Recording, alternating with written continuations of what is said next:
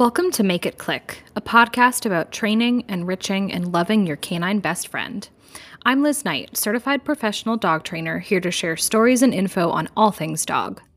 Building a training relationship and navigating life with your dog is an exciting time, but can quickly become overwhelming for many of us. I'm here to share dog knowledge, share stories, and break down info for you. I'm here to help make it click. I recently had the chance to chat with Liza from Focus Dog Training. Focus Dog Training is located in South Surrey, White Rock, British Columbia, and offers private coaching as well as on-demand learning options for dog guardians. Liza was kind enough to come and share some really excellent knowledge about responsible dog breeding, plus tips for dog guardians who were interested in finding a responsible breeder. We also talked about why responsible breeding matters and how knowing what your dog is bred for influences what your life together looks like. I learned a lot during this episode, and I hope you do too. Enjoy! Well, welcome, Liza. Thank you so much for coming to chat with me. Hello, I'm so glad to be here. Yay. So do you want to introduce yourself, your business, your dogs, anything we might find interesting for those lovely humans that are listening? Absolutely. My name is Liza. I run Focus Dog Training. We do almost entirely private coaching as well as some virtual training options. I'm based out of South Surrey, White Rock in BC, but I do work with people all over the world. I came to dogs from kind of a weird place, or at least to force-free training from a weird place. I am a crossover trainer, and I was raised around conformation, gun dog training, and obedience training. Very, very old school dog training. And my grandmother was a master breeder, author, and judge of sporting dogs. She bred Nova Scotia Dachshund Line Retrievers, which I still Very have. Cool. And they are a real passion for me. But I've made a real left turn and started coming to science-based force retraining about 8 years ago. That's awesome. So just out of curiosity, just because I know you mentioned, coming to force free, because it's my understanding that in general, most of the breeding and conformation world maybe is starting to trend in some of that direction in some circles, but is not necessarily a fully force-free environment currently. Is that correct? Conformation especially is real old school in a lot of ways. It can be sometimes really hard to be in that environment because of that, but I do think it's really important that we keep showing up because the way that we do it works, it's effective, and it helps other people see that. A lot of people aren't going to be swayed by, appeals to ethics, and we want to be nicer, but they will be swayed by us being effective. Mm-hmm. That's so true. So I'm really excited to chat with you because my area of expertise is definitely not in the breeding arena. I sort of generally know red flags, green flags to look for if someone's looking for a responsible, reputable breeder, but I'm always really keen to learn more. So I'm really stoked to kind of pick your brain. So from the breeding perspective, I think a lot of us have heard the term responsible breeding or reputable breeding. But what does that really mean to you? How would you define that? Yeah, that's a kind of a massive question because there's so many moving parts, and also no one can agree. So I'm going to stay fairly general because there are tons of disagreements about the specifics of which puppy raising protocol is most effective. And I think those are really interesting and they're valuable to the people who are really involved in that. But as a pet owner, here are some general things you're going to look for. We are proving our breeding stock. That means we're looking at their adaptability and the way that they do the job that they're being bred for. We're health testing. We stand by the dogs. That means if they are ill or if something were to happen to you, the dog will always have some place to go. We evaluate the litters and place them accordingly. And we also have a contract and we screen buyers. So those are just a few kind of points that we are going to touch on. One thing I will say, though, is you're going to notice me say well-bred or responsibly bred. And that is not the same thing as purebred. It is very possible. That's a good distinction. Yeah. It's very possible to breed mixed breed dogs very ethically. And it is also very possible to unethically breed purebred dogs. So I always specify that I'm talking about well-bred dogs. Ooh, that's such a good point. And that's actually one that now that I'm thinking about it, I'm like, oh, I totally should have considered that. And I hadn't. Well, it's just like rescues. There's unethical rescues as well. And so there's no one true way of doing it. And there's no, a closed stud book is not the only way to do something. Yeah. Yeah. No, that's a really great point. And obviously when we think about, finding a breeder of well-bred dogs, a responsible breeder, in my brain, I'm automatically thinking about things like health. Health and temperament really are the big ones, right? So I'm sure those are components that you're also thinking about too when you're sort of tracking your breeding stock, and I'm assuming doing like solid health testing and stuff. But are there other reasons why it really like matters to have responsible breeding of well-bred dogs? Yeah, so one of the biggest things is predictability, and I think that is why this is so important to people. If I am going to buy a golden retriever, I would like to get a golden retriever. I would like my dog to know how to pick things up and carry them around. I'd like them to be friendly with people and dogs. I would like them to be generally pretty unflappable out in the world. Those are all real characteristics of a golden retriever. And obviously there is always going to be variation, right? Like they're not clones, but sure. For example, like my youngest dog is from a line that I've had my entire life, and I evaluated his litter and I was pretty much 100% correct of the dog that he is as an adult, including all of his personality, his faults, like his physical faults, the things that are difficult for him. We were able to predict that almost 100%. Now, I imagine it's so valuable for you to have been able to know historically what his lineage looked like, not just like on paper, but actually knowing who those dogs were. Yes. And he reminds me like very, very closely of very certain dogs that I know he's related to. And I can know that, oh yeah, so-and-so went through this weird period where they were also a little worried about sounds at about a year old. It came out in the wash, and it comes out in the wash with him. Mm-hmm. I feel like this makes me think a lot about the thought process that we tend to have about how a dog of a certain breed should act a certain way, should have a specific temperament. And obviously that is often the goal, it sounds like, with responsible breeding, is that you're trying to achieve a certain, I'll say, breed standard in terms of what the dog is historically bred for, what they're being bred for now in terms of functionality. I guess this isn't really a question. It's more of just a line of thinking of, it makes me feel like it does an extra disservice if you have people that aren't monitoring for health, temperament, etc., because you end up with pet guardians who think they're getting one thing and then get something that's completely different. Yeah, and it's a huge issue with transparency as well. So a great example of that, I mentioned golden retrievers. An issue we are seeing massively in golden retrievers right now is resource guarding. Mm-hmm. Because we have bred a dog, and this is like totally speculation as to why we're getting this, but we have a dog who has really big feelings about picking things up and carry them around. And then we have a very large backyard breeding population. So backyard breeding is people who are not doing all the things of responsible breeding. They're not to the level of a puppy mill, but they're not also doing the work that they need to do. Mm-hmm. And that is really scary. Like, resource guarding is a really major behavior problem. And when you bring home, there's nothing more angelic than a golden retriever puppy, right? And you bring home this angelic baby, and then all of a sudden, little fluffy potatoes. They're so cute and they're so sweet. And there's nothing sweeter than a well-bred golden. But then to have aggression issues, that's really worrying.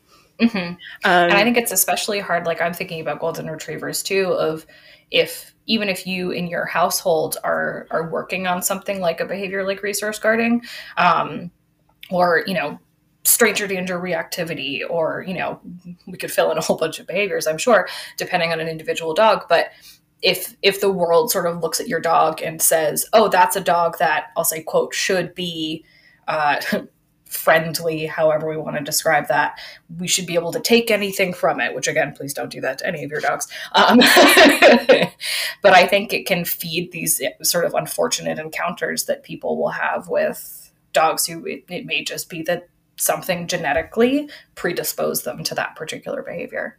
Absolutely. And it can be really upsetting for people to think they're getting one thing and then get another. And they may have bought a golden retriever again, using that example, because they had small children in the home and they wanted to be safe. And so it's definitely not to say that nothing bad ever happens with a well-bred dog. It's not a science, it's an art, and things happen, and genetics are limitlessly complicated. But your likelihood of getting the dog that you were expecting to have is going to be much higher when you go to a breeder who's doing everything right. The other issue with transparency is, like, again, in a breed like golden retrievers, where we have multiple different lines. So you have working dogs, you have dogs that are bred for service work, you have dogs that are bred to do field work. So like traditional duck hunting, and then you also have dogs who are bred for like conformation and for pet homes. Those are almost different breeds. Like if you got a really truly field bred American field bred golden, and then you put it next to a true conformation and pet line golden, they look different, they behave different, they have a lot of similarities, but they're very different. And what I see a lot is people getting say a lab, and they thought they were getting like a very sweet doofy, big old lab, and they bought a field line lab, and this dog is bonkers. And it can be really, really hard to see. I get a lot of these dogs because I specialize in really high velocity dogs, and I get a lot of field line dogs and with people who didn't know that that's what they were getting. So another thing you're going to get from a really responsible breeder is transparency about what their dogs are like, because they're not trying to sell you a dog. Right. And I think that speaks to the point too that you brought up earlier, that there's very intentional placement of well-bred dogs in homes, right? It's not just sort of a first come, first serve. It's wanting that dog to be successful in the environment that they are being put in. Absolutely. A massive red flag that happens in my breed is being able to pick the puppy before the puppies are evaluated, or being able to pick your puppy at all. You do your puppy when you are coming into it. First of all, you don't have the experience and the knowledge to be able to pick a puppy as a pet owner, but also you haven't been looking at them for 8 weeks. So the example I always give for this, I'm really dear friends with one of my dog's brother's owners, the litter maid's owner. And when they were going to see the litter really frequently, they would often go in the evening, and they always thought that my puppy, Biscuit, was the calmest puppy in the litter because he was always sleeping. Because Biscuit had been up terrorizing all the other puppies and everybody else for the entire day, and he crashed every evening. And he is one of the hardest puppies I've ever handled. It was all an illusion. So you can see how when you're only getting a snippet of information, even if you are visiting once or twice a week, you're really only getting a small snippet of information, and you also don't have all the background information. What was his dad like? What was his grandfather like? Right. And so you should not be picking your puppy, as sad as that is. But don't worry, because by the time you get down the driveway, the puppy you have is going to be the best puppy of all of the puppies, and you will love it with your entire heart, even if it wasn't the one you had your eye on. Of course. Well, I mean, they're all little fluffy potatoes, so could you? They're perfect and adorable. And, I think this also, it makes me think about how there's always going to be crossover between, the dogs that we learn about as individuals and the genetic component, right? Like, it's impossible to separate those two things because they're two sides of the same coin, Yes, the genetics inform the self. And so when we say every dog is a study of one, that doesn't mean we're discounting genetics. Genetics are exceptionally important. Again, just put a golden retriever puppy next to a Malinois puppy and you'll see genetics are exceptionally important. Right. So, if we're thinking about sort of the key things that a dog guardian should look for, I know you already mentioned a couple and touched on a couple of red flags. Are there specifics that you would look at as sort of, this is an absolute yes, go green flag? I feel like there's multiple points that we want to hit. So before the puppies ever happen, planning of a litter starts years before the puppies are on the ground and going home. We want to see that they're health testing their dogs. And you can find out what health tests are recommended by going to the parent club of the breed or whoever is running the program. Now, if you have, let's say you're trying to look for a responsibly bred doodle, you're going to be looking at what does the poodle club recommend and what does the Golden Retriever Club recommend, because they have the potential to have both of those health problems. And so they should be testing for everything. Right. We want to see results of that testing too. So sometimes people will be like, oh, they're health checked. Nope, health checked by a vet is not health testing. Embarked DNA tests is not health testing. Are there hip x-rays on the OFA website? Are they actually doing what they say they're doing? And are they doing all of the things? It's not okay to just do health testing on some of the dogs or only to do some of the health testing. Right. I think that's an important distinction too, that health checks at a vet are not necessarily the same as health testing. Yes. Right. Because we're not looking at the health of the individual puppy. We're looking at the genetic health and the structural health of the parents. Your vet cannot look at your dog, at a dog's elbows, and give them a grade. And there's certain things like, for example, like with hips, where you can breed, this level of hips to that level of hips, but level A cannot be bred to level A because, things will start to degrade from there. So people are making choices that are based on the results of the tests. So looking at the health tests, like looking at the health of the puppies afterwards, is not that's after the decision has been made. It's not helping you. Right. Now there are things like testing for deafness in Dalmatians that are important that the puppies get as babies. And it is important that they are seeing a vet and they have been shown to be healthy before they go home, but that's not health testing. Right. So, we have obviously the physical health side of things in terms of, I'll say, like emotional wellness. Is that the right way to phrase this? I think that's a good way to phrase that. I'm thinking about, you mentioned that, of course, there's a lot of different options for puppy raising programs.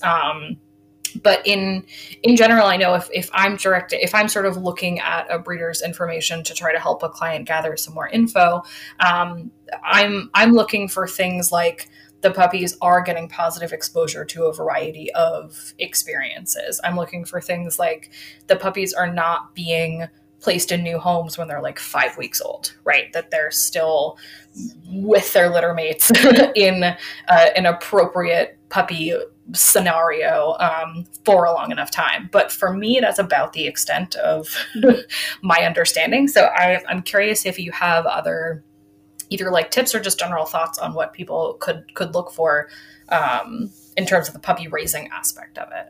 Yeah. One thing that I want to see is that people are really tracking their puppy's development. Programs like Puppy Culture and like AviDog, it's not about, hitting a certain mark, like at 7 weeks, they should have met this many people or whatever, because different breeds develop at different rates and different litters are going to develop at different rates. But we want to see that they're really paying attention. They're being very thoughtful. And that might mean having a program. It might be combining multiple programs. They're meeting new people. They are having new surfaces, new sounds, getting new experiences. That being said, I'm working with a puppy who was raised in a barn, and she's the bravest puppy I've ever met. So we really, she's phenomenal. So we really want to be looking at temperament proving of the parents as well. That's going to be just as important, if not more.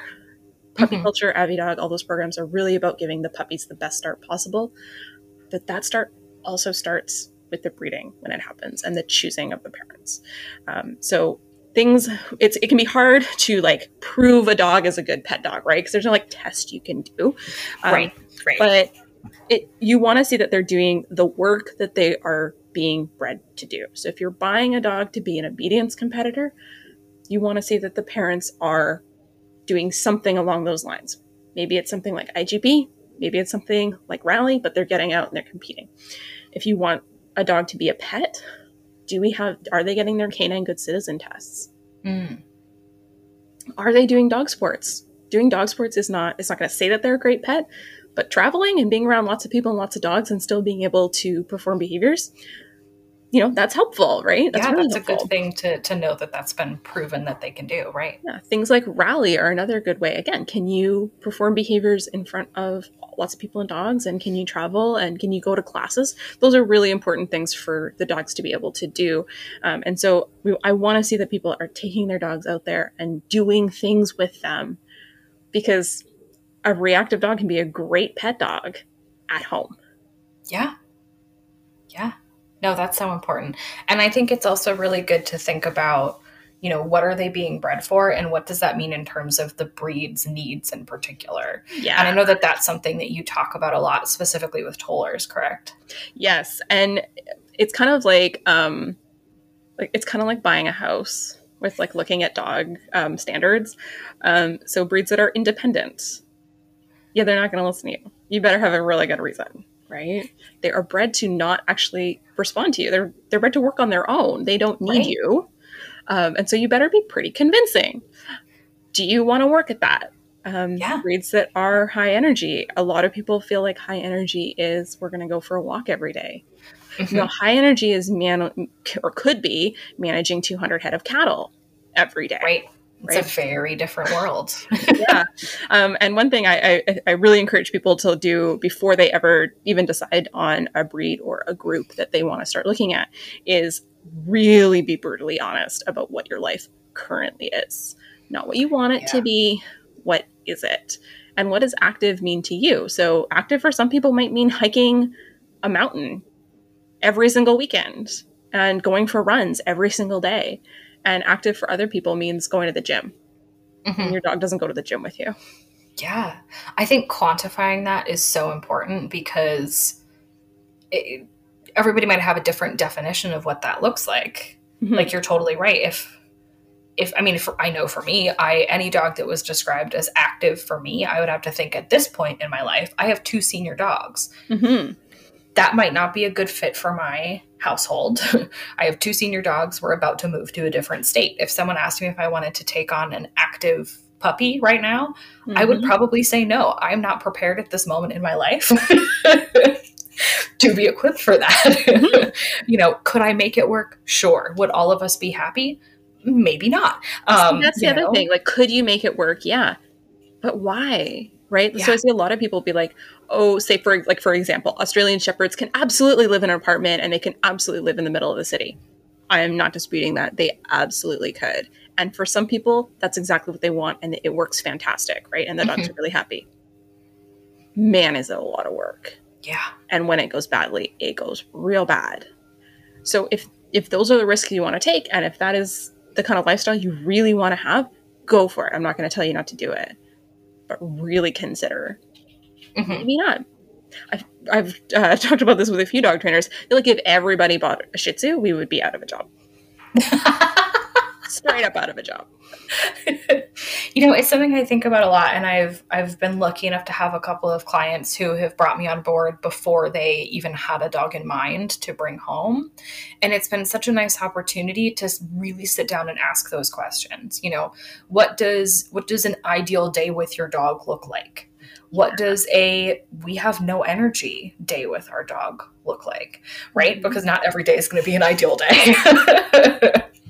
And we have to be realistic about that. But I found that to be even a helpful exercise for myself for thinking about the future of, okay, what is it that I'm looking for? What is it that's going to work well for me, for my life?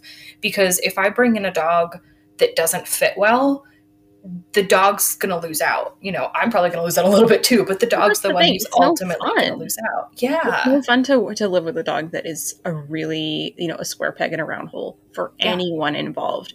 And that's another thing that I want to see breeders doing. And I really think breeders should do more of is just telling people no. Mm-hmm. If you're not the right home for my dogs, I'm going to say no. And I might make a suggestion, like the suggestions I make all the time with the tollers: Cocker Spaniels, Springer Spaniels, Field Spaniels. Interesting. Right? There are breeds out there. There's a lot of breeds that are really rare that might be a better fit for you. Mm-hmm. Yeah. And, there's nothing wrong with falling in love with a breed and then realizing that particular breed at that particular time, for whatever your life looks like, that might not work for you. That's perfectly okay. I'm probably never going to have a Borzoi. Yeah. I love them. I love them. So if you get a no from a breeder, that's actually great news. Yeah. Because the breeders that you don't want to be buying a puppy from are not going to say no. Mm-hmm. They're going to say, oh, it's $2,000. We take cash or check. Yep. And I never want to feel like a breeder is trying to sell me a puppy, because the breeder's job is to not sell puppies. It's to produce excellent puppies and find them the right homes. It's I not love to that. sell them. And that's a really, really important distinction. If you ever feel like someone is trying to sell you on their breed or their lines, walk away. That's such a good point. And it's something that I've heard a little bit before is that good, responsible breeders are in it for the breed. Yeah, because They're not in it there's to no become way millionaires. to make good money. You cannot live off of it if you do it well. Health testing is so expensive. Proving the dogs is so expensive. It is so a labor of love. And some people might price their dogs so that they are able to break even because cost of living is ridiculous, and that's fine. But no one is making money hand over fist doing this well. It's just not possible. Yeah, it's just not realistic. Yeah. So are there any other sort of points that you wanted to make sure we touch on as I trip over my own tongue? Make sure we touch on about this topic, because I'm finding this really valuable as a professional. So I imagine others are also going to find it extremely valuable. So there's a great essay that goes around that I encourage everyone to go read called "But I Just Want a Pet Dog." And that is something that we hear a lot. Like, I don't need a show dog, right? We say that a lot. I don't need a sport competitor. I don't need a fancy dog. And well-bred dogs are not inherently like fancy. They don't need to be. And you might say like, I don't need a dog who's like an IPG3 winner, right? Cool. But maybe a confirmation title would be very helpful for you. Standing still, having strangers approach and handle you around other dogs. That's a really good thing to know that the dogs are able to do. People who are doing things like showing and like competing with their dogs, not all of them, absolutely, but so that you have a much higher concentration of people who they're doing the health test. They're doing the temperament testing. They are making sure that their dogs are predictable. The reason why we have standards is so that the dogs are predictable. Right? Tollers are not 30 inches at the shoulder because that is not functional for them. And because if they're over 20, we do not breed them. Right. So if I know that my dogs are not going to be massive because we just don't do that. Right? It's just not a thing. And so you're going to get that level of predictability. You're going to get more investment. This is people who it's their hobby. It's their life's passion and their life's work. And they're going to have experience to know, are you going to be the right fit for their dogs or not? And they're also going to have mentors who can help them. So a lot of knowledge about dog breeding and husbandry and all of those things comes from a really amazing lineage of largely women teaching each other. And that's really, really cool. And you want to have that. You want to have access to that. It should be a lifelong resource for the life of your dog. Yeah. And having that type of lifelong learning and mentorship in place for the people who are doing that important work of breeding well-bred dogs.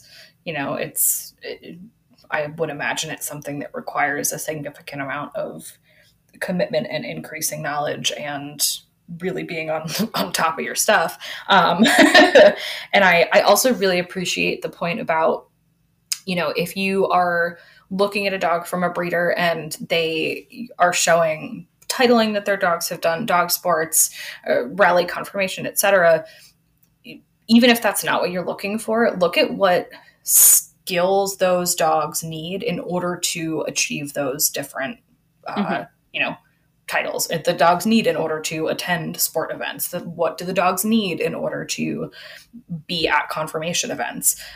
Because that can give us insight into what is that breeder looking for to pass along genetically. Yes, especially if that breeder is not operating from a place of training through suppression and through training through force. That's going to give you a lot of really good information. But we also have to remember that breeders are breeders and they are not necessarily trainers.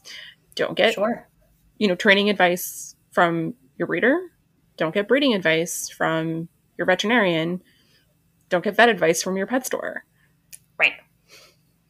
And I think that also is a nice little tag into reminding people that it's never too early to hire a trainer. Yes, you can hire us before you even get the puppy. We love it when you do that. Right. Because ultimately it means that you're able to set everyone up for success much sooner, instead of sort of waiting for problems to arise and then having to backtrack. And there's so much, like I think there's like over 400 dog breeds worldwide. Mm-hmm. Right. And so what happened with Duck Toller is when my grandmother had her first litter, it was like the first litter on the west coast of Canada, and it was 1976, and she had to keep all of them for 6 months because nobody wanted them. Oh, wow. Nobody knew what they were, and nobody wanted them. They were like ugly Goldens, and they were small. Like, now I have friends who have 400 person long wait lists. Right.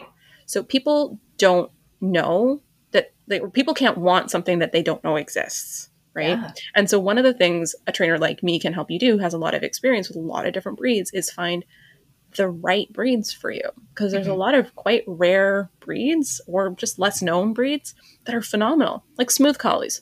If you think of getting a border collie or an Aussie, go spend time with some smooth collies first. And just see what you feel. Great. And they're like, I have a rough collie. He is a decaf border collie. He's wonderful. And I think so many people would be so much happier with the decaf border collie than they were with the border collie that they're now having to pay a lot of money to do behavioral modification with. Yeah. And that's not saying that there's anything wrong with border collies. I love border collies. I've had two. They're wonderful, but they have challenges. Sometimes it's just not the right match. It's not the right match.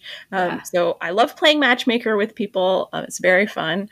I love that. And there's so many dogs out there, and that's not even touching on all the purpose bred mixes, sport mixes. People trying really, really hard to do the doodles and the cockapoos really well. They are out there. I've seen it. Oh yeah. There are a lot of people doing it really poorly, but that's true for everything else. Right. So it's really about finding the breed or the mix that's going to be really suitable for you, and then finding the people who are doing it really well. And that sometimes takes time. Yeah. It takes time, and it takes figuring out what the heck it is you're even looking for. Because that can feel totally overwhelming. Yeah. I also will henceforth be referring to rough collies as decaf border collies from now on. So thank you for that. So I know that along with offering, virtual one-on-one options, I'm sure if people wanted to reach out to you and get some guidance on what dog breed might be best for them. I also know you have some webinars and some on-demand stuff on this topic. I do. I have a free webinar, and I put it together and made it free because I just think this is such an important topic, and I want this information to be really accessible to people. It is called Finding a Responsible Dog Breeder, and it's just a simple webinar on all the steps of going through it. It goes through a bunch of red flags and things that you're really going to want to be looking for. That's awesome. And I'm going to link that in the show notes for people. And then along with that, I also know you have, I'm going to very happily plug for you that you also have some other webinars that you offer on some really great topics. And you have one on recall, and you've got some other offerings too, if people are interested. I do. I have a specific one on tollers that is there is a Toller book that my grandmother wrote, and I kind of wanted to take it and update it a little bit and make it more accessible to people because the book can be hard to find. And I also have one on retriever games for pet dogs. Very cool. And I'm going to link to all of those because I think it's great. And also it doesn't matter where you are. You can access, really great, valuable information on this whole wide range of topics, thanks to the beauty of the internet. So love it. I'm a big fan. Well, thank you so much for coming to chat with me. I've already learned so much, and I now want to go just look at a whole bunch of different breeds and, learn more stuff, which is really fun for me because I am a nerd. But if people wanted to kind of connect with you, follow along with you, get in touch, what's the best way for them to do that? You can find me on Instagram at Focus Dogs or at www.focusdogs.ca. So the easiest way to find me. And I will link those in the notes too. I don't know why I'm pointing as if the people listening are going to be able to see because this is an audio format, but the links will be in the show notes to all of those things. Thank you so much, Liza. This was awesome. Thank you for having me. We hope you enjoyed this episode. New Make It Click episodes are released once a month on Spotify, Apple Podcasts, or wherever you're listening now, so make sure to hit subscribe to find out when new episodes drop. If you're enjoying our chat so far, I'd love it if you'd consider joining us on Patreon.